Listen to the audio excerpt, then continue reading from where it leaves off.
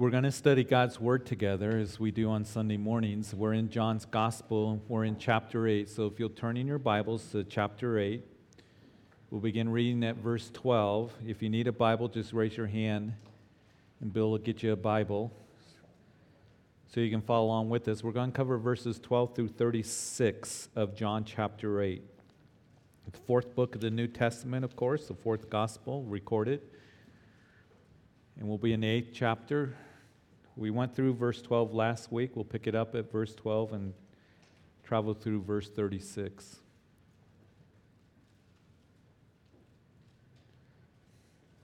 Now you recall that if you were with us in our study last week, we saw Jesus teaching at the temple there in Jerusalem. And he was doing it the day after the Feast of Tabernacle, which had ended. Everybody went home, and the next day he came early in the morning, and he would be, as he's teaching the people, interrupted by the religious leaders, the scribes and the Pharisees, who had brought this woman to him who was caught in the very act of adultery. And they would press Jesus as they would present her before Jesus and say that Moses says that she's to be stoned. She was caught in the very act, but what do you say? And we saw how Jesus very wonderfully and very compassionately would handle that situation, and he would end up ministering to this woman as he would say to her, "Go and sin no more." And Jesus would then turn back to the crowd, and when we ended last week, he would say that, verse 12 again, that I am the light of the world, and he who follows me shall not walk in darkness, but have the light of life. And so, Father, we pray this morning that we know that your very nature, essence, is love and light. And I pray that we would see that more fully here this morning as we read this text that is before us. And Lord, that you would touch our hearts and how we need your love and your light in our lives and radiating from us. So, Father, I do pray that you would just help us be attentive to the things that you want to show us this morning as you touch our hearts with your word. And it's in Jesus' name that we pray. Amen. So it was a very dark and very ugly situation that the Pharisees had brought to Jesus on that day. And we saw how he would bring light into that situation. And remember that Jesus, again, is declaring this at the temple the day after the Feast of Tabernacles was over.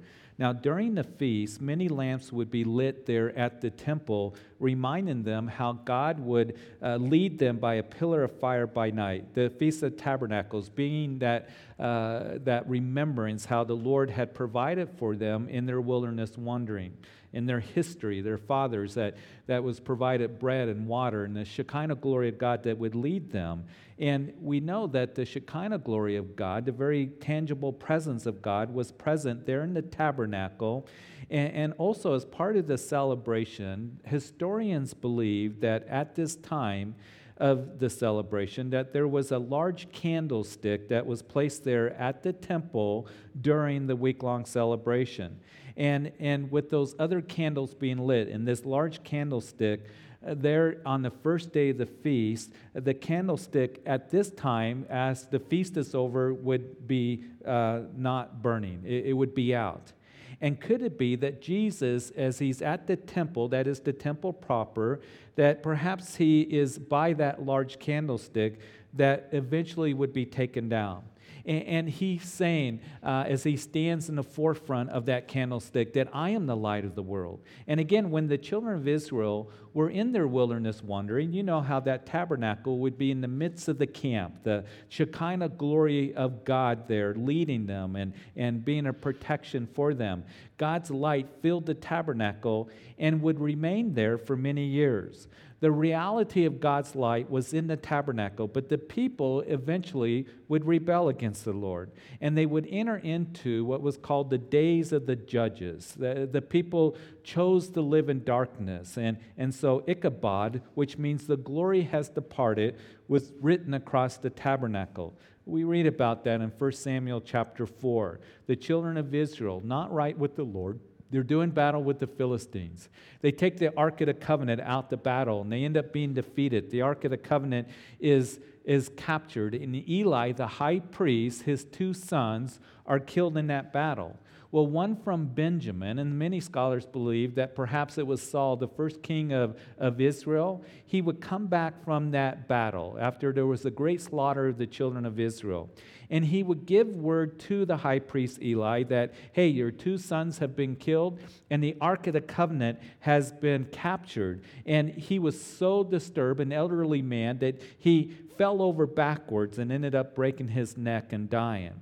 Well, one of his sons, wife, his daughter-in-law, was close to giving birth. She would go into labor when she heard her husband was dead and had a son, and she called him Ichabod. That means the glory has departed. It would be later, though, that God's light would return to them when the first temple was built by Solomon. And when the temple was dedicated, the glory of the Lord filled the temple. It was magnificent. It was probably the greatest day in the history of Israel. And here that fire came from heaven, and it consumed the burnt offering that was there being presented. And the people all fell on their faces, and they began to worship the Lord, for He is good, and His mercy endures forever, is what they would say. And we see that as that happened, it wouldn't be long, that once again they would rebel. And God's people would fall into idol worship. Ezekiel tells us how the glory of the Lord lifted from the temple and would descend over the Mount of Olives and ended up leaving.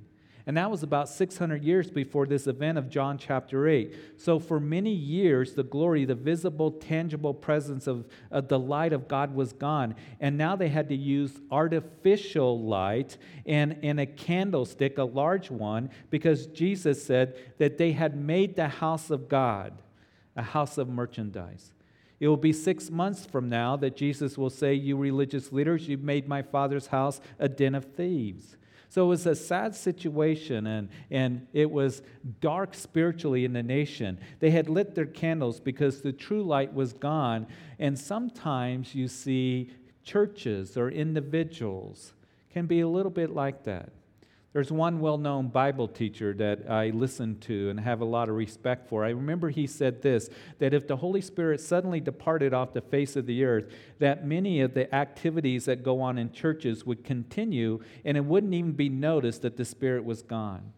You see, just people, Christians, ministries, churches can just plug away in their programs and all the activities and the traditions and in the rituals, but the glory has departed. And that was characteristic of the spiritual atmosphere that was taking place at this time here in Israel and in Jerusalem. It was characteristic of the hearts of the religious leaders. There was darkness in their hearts, as we're going to continue to read and see. It was really a dark time. But the true light of God has returned. As Jesus, coming from the Mount of Olives early in the morning, comes to the temple and he proclaims that he is the light of the world. And he who follows me shall not walk in darkness, but have the light of life. Trusting Jesus not only brings us life, but it brings light to us and how we need that light. This woman here that they brought, as we saw last week, would go her way and sin no more as Jesus commanded her. She would no longer walk in that darkness. And as you and I believe in Him, as we trust in Him and surrender our hearts to Him, as we abide in Christ and as we follow after Him, we don't walk in darkness. We don't fellowship with darkness. Paul would later on write in the book of Ephesians, for you were once in darkness, but now you are light in the Lord. Walk as children of the light, and have no fellowship with the unfruitful works of darkness, but rather expose them.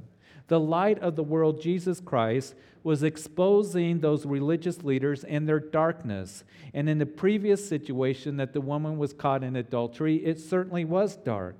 And Jesus brings light, and He brought light to her and to the whole situation. And I'm so thankful that we have the light of Jesus shining in our hearts and is there in the circumstances of our lives. We don't have to walk in darkness like people of the world do. And I don't have to tell you that the world is dark, isn't it? And it seems like day by day it's getting darker and darker out there. We know that the enemy, Satan, is one that loves the blind people, that is spiritually. People are blinded by the enemy. And Jesus comes along and says that I am the light of the world, and he who follows me shall not walk in darkness. In other words, we don't have to be blinded. We don't have to walk in that darkness. That's the good news for you and for me, but we have the light of life. So as he said this, of course, the Pharisees, they're going to be upset with Jesus, and we continue reading that therefore they said to him in verse 13, you bear witness of yourself, your witness is not true. After many years, the light of God is back, the glory of God in Jesus Christ, but yet the religious leaders remained in the dark. They were blind.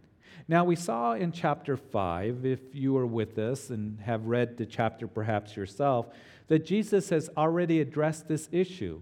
When Jesus was working early in his ministry in chapter 2, when he first came and cleansed the temple, and drove out, those who sold the sacrifices and overturned the money changers' tables, and he rebuked the religious leaders. And then in John chapter 5, when he healed that man that had an infirmity for 38 years, and he did it on the Sabbath, the religious leaders were asking Jesus, by what authority do you do these things? And Jesus would address them. Here he says, my witness is true. Jesus had explained in John chapter 5 that there was the witness of, first of all, John the Baptist out there in the wilderness, who was proclaiming, behold, the Lamb of God who takes away the sins of the world. And then there was the witness of his works. At this time, again, keep in mind that he's been ministering for 3 years. He's only about 6 months away from the cross. And he had been working all kinds of miracles, particularly up in the Galilee region. He'd been healing every kind of sickness and disease, freeing the demoniacs, even raising the dead. So there was the witness of his works, the works of Messiah. Then there was the witness of the Father at his baptism, the voice of the Father that was heard, that this is my beloved Son in whom I am well pleased. And then fourthly, the witness of the Word of God. As Jesus would say to those religious leaders, that you search the Scriptures, for in them you think that you have eternal life, and these are they which testify of me. But they had rejected that witness, and they continue to say, you bear witness of yourself. So verse 14, Jesus answered and said to them, even if I bear witness of myself, my witness is true. For I know where I came from and where I am going, but you do not know where I come from and where I am going. Verse 15, you judge according to the flesh. I judge no one. And yet if I do judge, my judgment is true. For I am not alone, but I am with the Father who sent me. It is also written in your law that the testimony of 2 men is true. And I am one who bears witness of myself, and the Father who sent me bears witness of me. You guys are accusing me of trying to draw attention to myself, tooting my own horn, but you've rejected the testimony of me. You need to know that what I am telling you is true. I know that where I came from heaven. I know that where I am going, that I'm going to go to heaven. Jesus has an eternal perspective. Jesus can testify of himself because he judges righteously. You guys, Jesus has already said to them, you don't judge with the righteous judgment.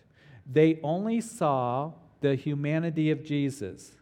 They didn't see the deity of Jesus.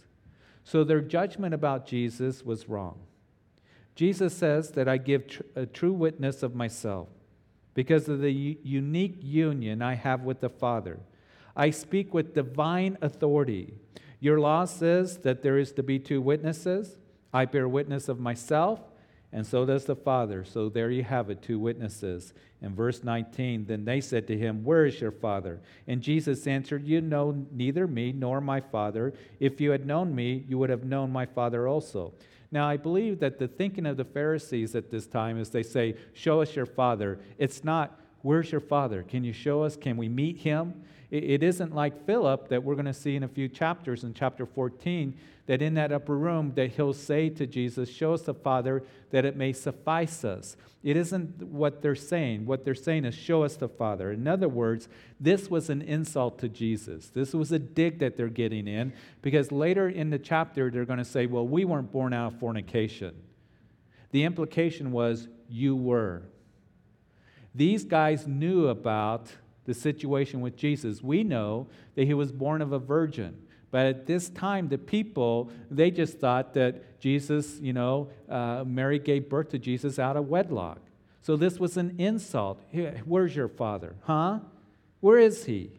And so they are getting in their digs. They're trying to insult him. And so Jesus responds by saying, if you would have known me, who I really am, then you would know the Father. But because you don't know me, you don't know the Father. Now, as we go through these chapters here, and as we see Jesus make these statements, he is saying it over and over again. I only do the work of my Father. The Father and I are one. And here he leaves no middle ground. In other words, if you want to know God, you need to know me. You need to go through me. If you don't know me, you don't know the Father. In verse 20, these words Jesus spoke in the treasury as he taught in the temple.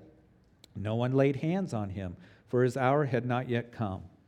So there at the temple, which was a very magnificent building, there was a series of large courtyards around the temple. And one of those courtyards was called the Court of the Women. And that was as far as the women could go in approaching the temple. Remember, when it says that Jesus was at the temple teaching, he wasn't inside the temple. He wasn't in the temple building. Jesus never entered into the temple because only the priests were allowed to go into the temple, those priests from the tribe of Levi. We know that Jesus, in Hebrews explains this to us, he's from the tribe of Judah. He's from a different priesthood, a more superior priesthood. But here, the Court of the Women is where the events of this chapter took place. And probably, most probable, where this woman caught in adultery was brought before Jesus. And Jesus declaring to be the light of the world. And in this area, in this courtyard, the treasury would be there. There'd be 13 big chests that were all called trumpets, big boxes in which people gave money. Temple tithing would be given and dropped in those boxes for maintaining the temple and the support for the priests. But let's continue reading in verse 21. Then Jesus said to them again, I am going away, and you will seek me and will die in your sin. Where I go, you cannot come. So the Jews said, will he kill himself? Because he says, where I go, you cannot come. And he said to them, you are from beneath, I am from above. You are of this world, I am not of this world. Therefore I said to you that you will die in your sins. For if you do not believe that I am he, another verse for you to underline here, then you will die in your sins. If you do not believe that I am he, you will die in your sins. Remember this verse. This is the singular issue concerning salvation. Do you believe that Jesus is the I am?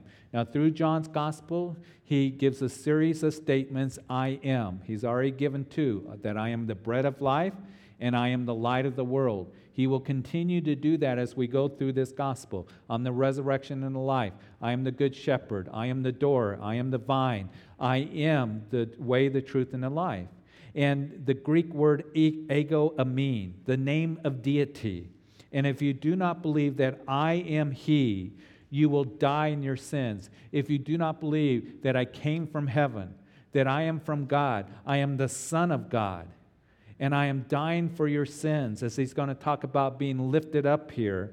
If you do not believe in me, surrender your life to me, repent and realize you're a sinner in need of the Savior, you will die in your sins. And the reason that I'm emphasizing that, you may say, we know that, Pastor. We believe that, but there is a subtle movement, I think, in the church that we are seeing more and more to where, there's a movement of those saying behind the pulpit that there's other means of salvation, that Jesus is a Savior.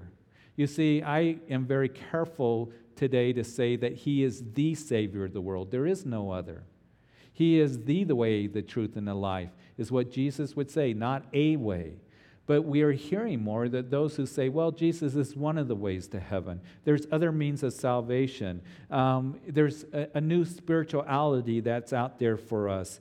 And it used to be that you would be able to look at those cults that would come on the scene and you'd be able to identify them. They would talk about Jesus, for example, the Mormons, the Jehovah's Witnesses, and they would use terms like, we believe he's the Son of God. We know that he's the Savior of the world. We know that he died for our sins. But when they really begin to talk about Jesus, they are not talking about the Jesus of the Bible.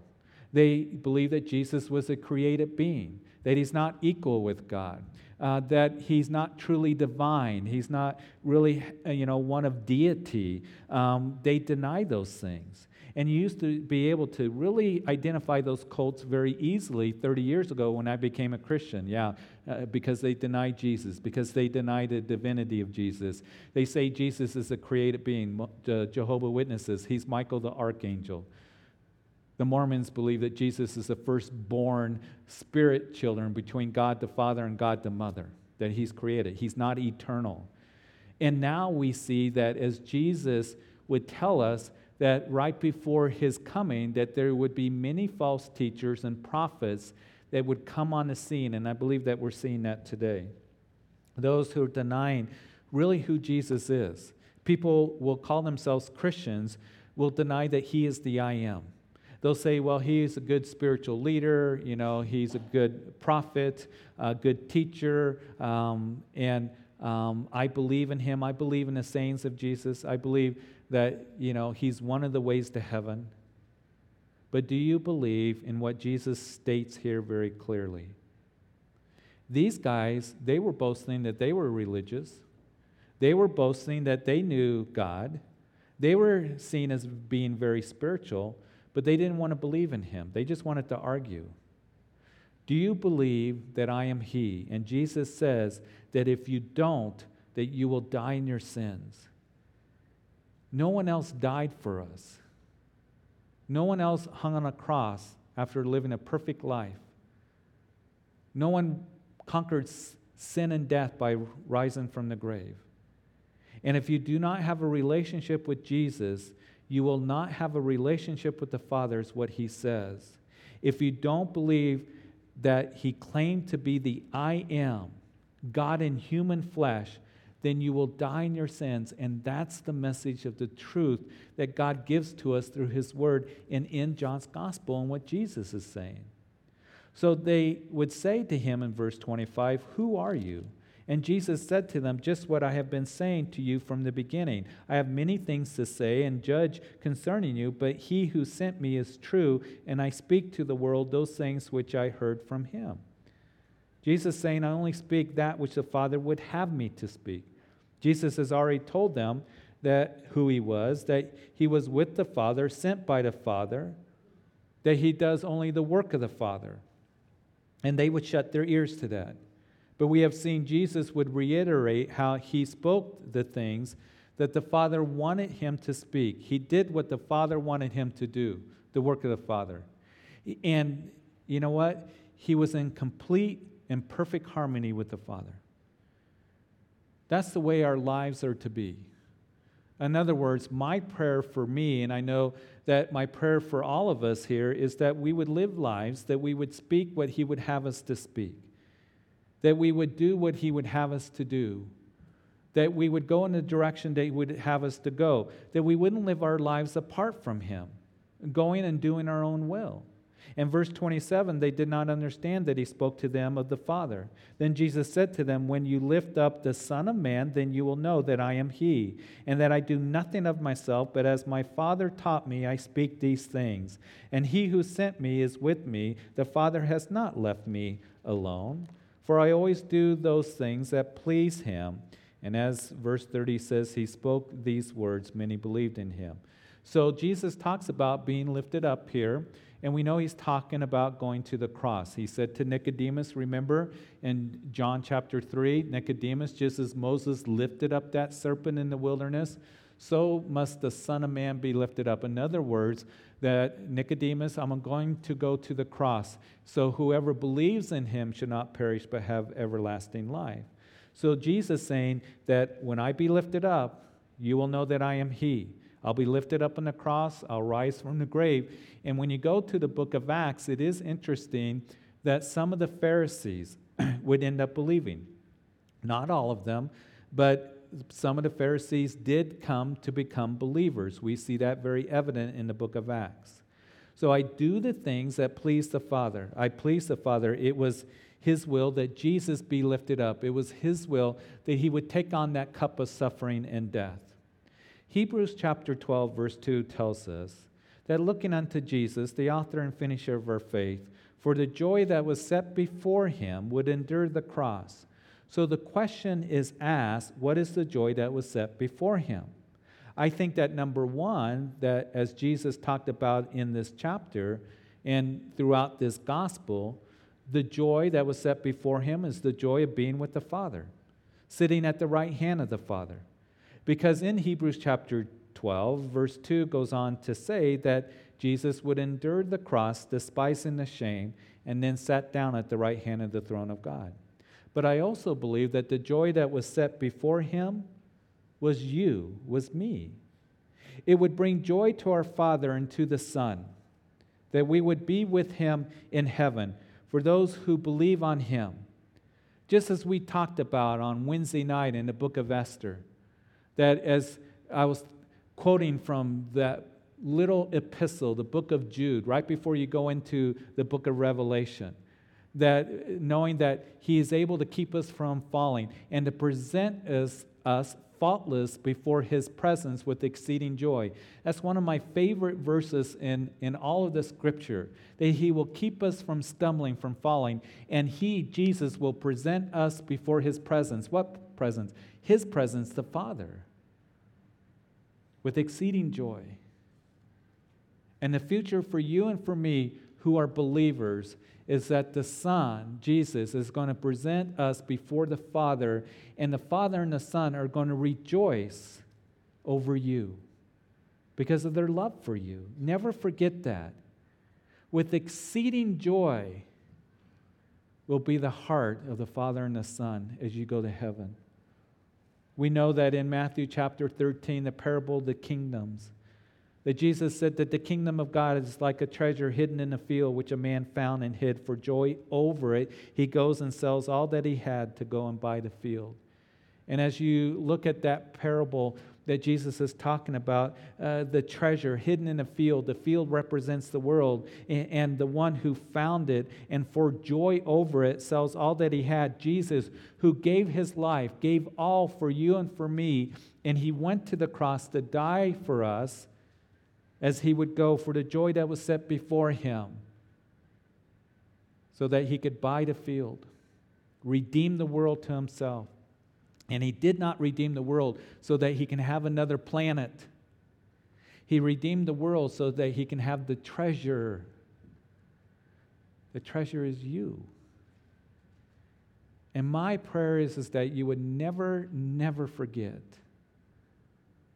that the Father and the Son have exceeding joy over you, and that you're a treasure to the Lord, because sometimes we can feel like that, Lord, I just must be junk. Or, Lord, you're indifferent about me, or you must be so disappointed in me. The Lord loves you so much.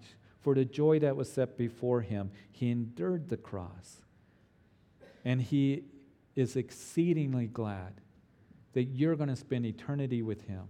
But thirdly, quickly, I think that the third thing that brought joy that was set before him was being obedient to the will of the Father and going to the cross of Calvary. He told Peter there in the garden, Peter, I will take on that cup that the Father has given me. That is the cup of suffering and death. And here he talks about being lifted up and doing the things that please the Father. And we can make application for our lives. Listen, this is important. It should bring you and I joy to be obedient to the Father, to do his will. It shouldn't be a burden to you and I. And even John later on in his life would write that this is the love of God, that we keep his commandments, and his commandments are not burdensome. His commandments are not to bring a burden to you and to me, but is to make us free, as Jesus is going to talk about here in just a few verses. For us to be able to live that life in light and in true joy and satisfaction and fulfillment, as Jesus has said, that I am the bread of life, that I am living water for you to drink of, and if you do drink of me and eat of me, you'll never hunger and thirst again. So the people are beginning to believe in him, some. Even though there was widespread unbelief, some would believe here. So Jesus addresses them, verse 31. Then Jesus said to those Jews who believed him, If you abide in my word, you are my disciples indeed, and you shall know the truth, and the truth will set you free. So to be my disciples, you abide in me, believe in me, abide in my word. You see, you probably have heard this saying, that faith alone saves. We know that's what the Bible teaches, that faith in Jesus Christ alone saves. But faith that saves is not alone. Living faith, true faith, trusting and believing in your heart the Lord Jesus, that He's forgiven you, and that you are cleansed by the blood of Jesus. And as we have the Holy Spirit that dwells in our hearts, it will produce a desire to want to live for Him. Continue to grow in the knowledge and love of Jesus. Continue to abide in Him. To have that close fellowship with Him. Abide in His Word. Abide in His love. Have a desire to walk in holiness and obedience. You shall know the truth. Jesus would say that I am the way, the truth, and the life, as I've said earlier. And that truth will set you free. Free from what? Well, let's read on a few more verses. And they answered him in verse 33, we are Abraham's descendants, for we've never been in bondage to anyone. How can you say you will be made free? Jesus answered them, most assuredly I say to you, whoever commits sin is a slave of sin. And a slave does not abide in the house forever, but a son abides forever. Therefore, if the Son makes you free, you shall be free indeed. So the religious leaders are boasting here that they're Abraham's descendants. They're going to continue to do that throughout this chapter. And here they say, we've never been in bondage. Never been in bondage? That was a huge misstatement. And we know that if you've been with us traveling through the Old Testament, that they spent much of their history in bondage. 400 years in Egypt. They would, in the days of the judges, be in bondage. We know that for over 400 years during that time. And then shortly after that, after the days of David and after the days of Solomon, when the nation split, they would end up in bondage again. The house of Israel going off into bondage by the Assyrians in 722 BC, and then the house of Judah that was in bondage to Babylon in 605 BC. And from that time of 605 BC up until the present here that Jesus is ministering, they were in bondage to somebody. At this time it was to Rome. And the reason that they were in bondage is because they had forsaken the truth. They turned their backs on God and towards that which was false idols, false worship. And so God had told them repeatedly in His Word to remember me and follow after me. Remember the covenant that I made with you on Mount Sinai, that I will bless you and deliver you if you follow after me. If you forsake me and pursue that which is false, you'll be in bondage. And God's word would come to pass. What do you mean you've never been in bondage? So as they're talking about that they were free, they weren't free.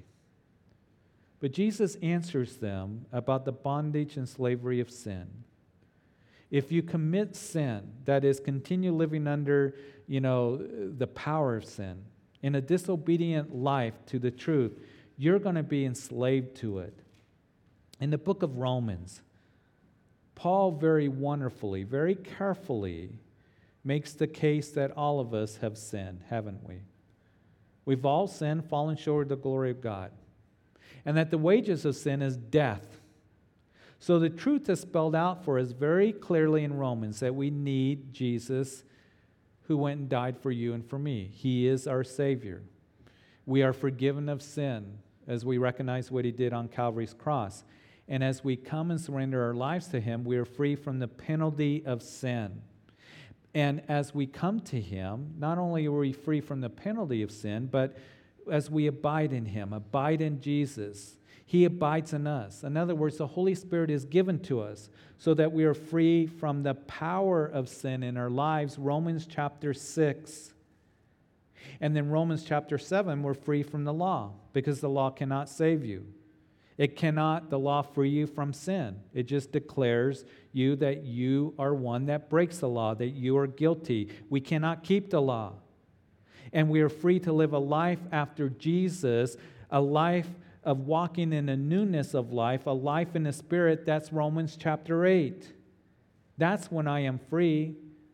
Romans chapter 8 declares, for the law of the Spirit of life in Christ Jesus has made me free from the law of sin and death. For what the law could not do in that it was weak through the flesh, God did by sending his own Son in the likeness of sinful flesh. On account of sin, he condemned sin in the flesh. You guys boast about being sons of Abraham, but you're not sons, you're slaves. You're slaves to your own sin and rebellion of me. Later on in a few verses, we'll see that Jesus says, if you were Abraham's sons, you would do the work of Abraham. What's the work of Abraham? You know what it is. Genesis chapter 15, verse 6. That Abraham believed God and it was accounted to him for righteousness. So the works of Abraham was faith. And so again, Paul in Romans and Galatians as well makes the point and brings out the truth that Abraham is the father of faith. And we who believe in Jesus Christ, we are the spiritual descendants of Abraham. It is faith in the Son that will make you free from sin, and sin that will keep you in bondage. Jesus died for us so that we have eternal life and that we can walk in the light.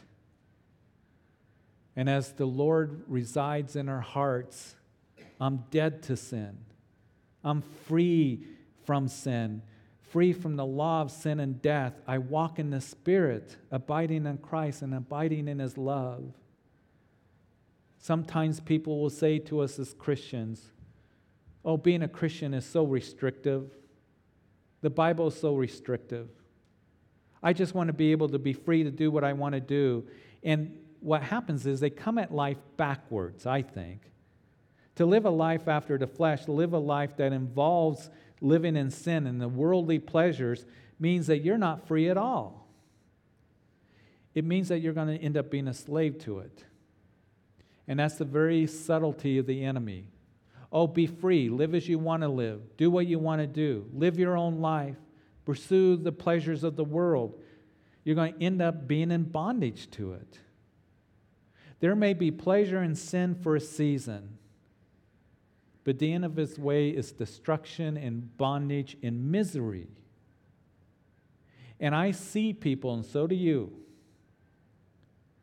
who have the mindset that I'm going to do what I want to do in life, and they're in all kinds of bondage and misery and despair and defeat. And as we to have discovered as Christians to be truly free is to have Jesus in our hearts and to live a life of abiding in Him, walking with Him, and loving Him. Just living in His grace and love. That's what frees us. It is the Son, Jesus Christ, that will truly make us free. So, Father, we thank you. We thank you for these verses that we've gone over. And, oh, Lord, that Jesus came to give us truth, to set the record straight, that He is the one that gives us life, and He's the one that gives us light in our lives presently and in the circumstances of life. And Father, as Jesus said, if you don't believe that I am He, then you will die in your sins. I'm going to be lifted up. And in a few minutes, we're going to come into the communion table, continue to worship in celebrating this new covenant that we belong to and are part of, Jesus going to the cross for our sins, as we hold the elements in our hands. But I just want to pray, if there is anyone that is here by chance, that you have not surrendered your life to Jesus, that He is your salvation, there is no other. There's no other sacrifice for sin, only Jesus. And as we have talked about this morning, the truth of God's Word and the truth that will set you free is this, that all of us have sinned and the wages of sin is death, but Jesus came to bring us life. And it comes through faith in Him alone. Surrendering your life, recognizing that you are a sinner in need of Him, the Savior of the world, Jesus, who died for you. He was put into a grave and He rose again. He conquered sin and death. And salvation comes through believing in Him. It doesn't come by trying to be spiritual or religious. For the joy that was set before Him, He endured the cross, despising the shame. He went to the cross so that you can be with Him in heaven and that you can live a life abundantly here Doesn't mean that everything's going to go perfectly in your life, but it means that Jesus is with you, that He's working through you, and you have the love of Christ abiding in your heart. Will you surrender to Him? Because this world is not your hope. Today is the day of salvation. So if that means anything to anyone here this morning, will you pray this prayer? That Jesus, I come to you as a sinner. And I come and I ask that you would forgive me of my sins. I believe you died on Calvary's cross for me, for the joy that was set before you. And I just take your word for it, because your word is true. I believe that you're alive and that you're knocking on the door of my heart, and I ask that you would come in and be my personal Lord and Savior and sit on the throne of my life, of my heart. I surrender to you completely. I give you my life right now, Jesus. Thank you for hearing my prayer. And if anybody did pray that prayer, I want you to come, and one of the pastors or elders is going to be up front praying when the service concludes here, for you to come and tell them of the decision that you made. And we have things that we want to give to you and bless you with. Father, as we now come to the communion table, I would ask that you would help us to continue the worship and just be at awe of your wonderful work that we have declared this morning. In Jesus' name, amen. The ushers will hand out the communion elements. If you just hang on to them, we'll partake of them together.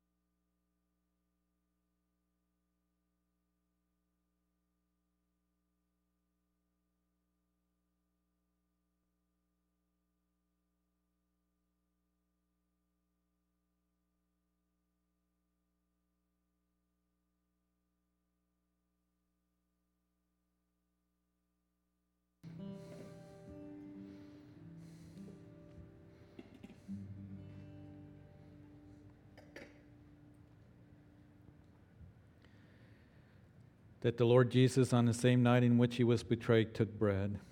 And when he had given thanks, he broke it and said, "Take, eat, this is my body which is broken for you.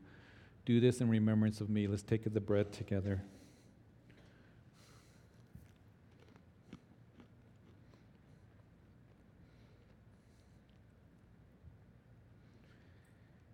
And in the same manner, he also took the cup after supper, saying, "This cup is the new covenant in my blood. This do as often as you drink it in remembrance of me." Let's take of the cup together.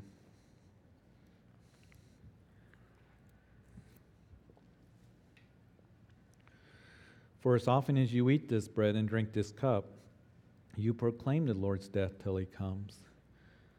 We're so grateful, eternally grateful, that Jesus came and died for us to give us life, to free us from the penalty of sin, but also to bring light, to bring us true freedom, so we don't have to live in the power of sin. Free to live for you, Lord, under the power of the Holy Spirit. So I pray that all of us here today, that we would be light to others and give the message of love and provision. Lord, that you would work on our behalf, and that we too would keep that eternal perspective. Lord, bless your people. We thank you for this time that we've had together. And it's in Jesus' name that we pray, and all of God's people said, amen, amen. Would you please stand? If you need any prayer at all, Pastor John's up front to pray with you, or if anybody did make a decision for Christ, he wants to pray with you and just encourage you. But may the Lord bless you. Today is a beautiful day, and I know there's lots of football games on and stuff, but I want to encourage you. Spend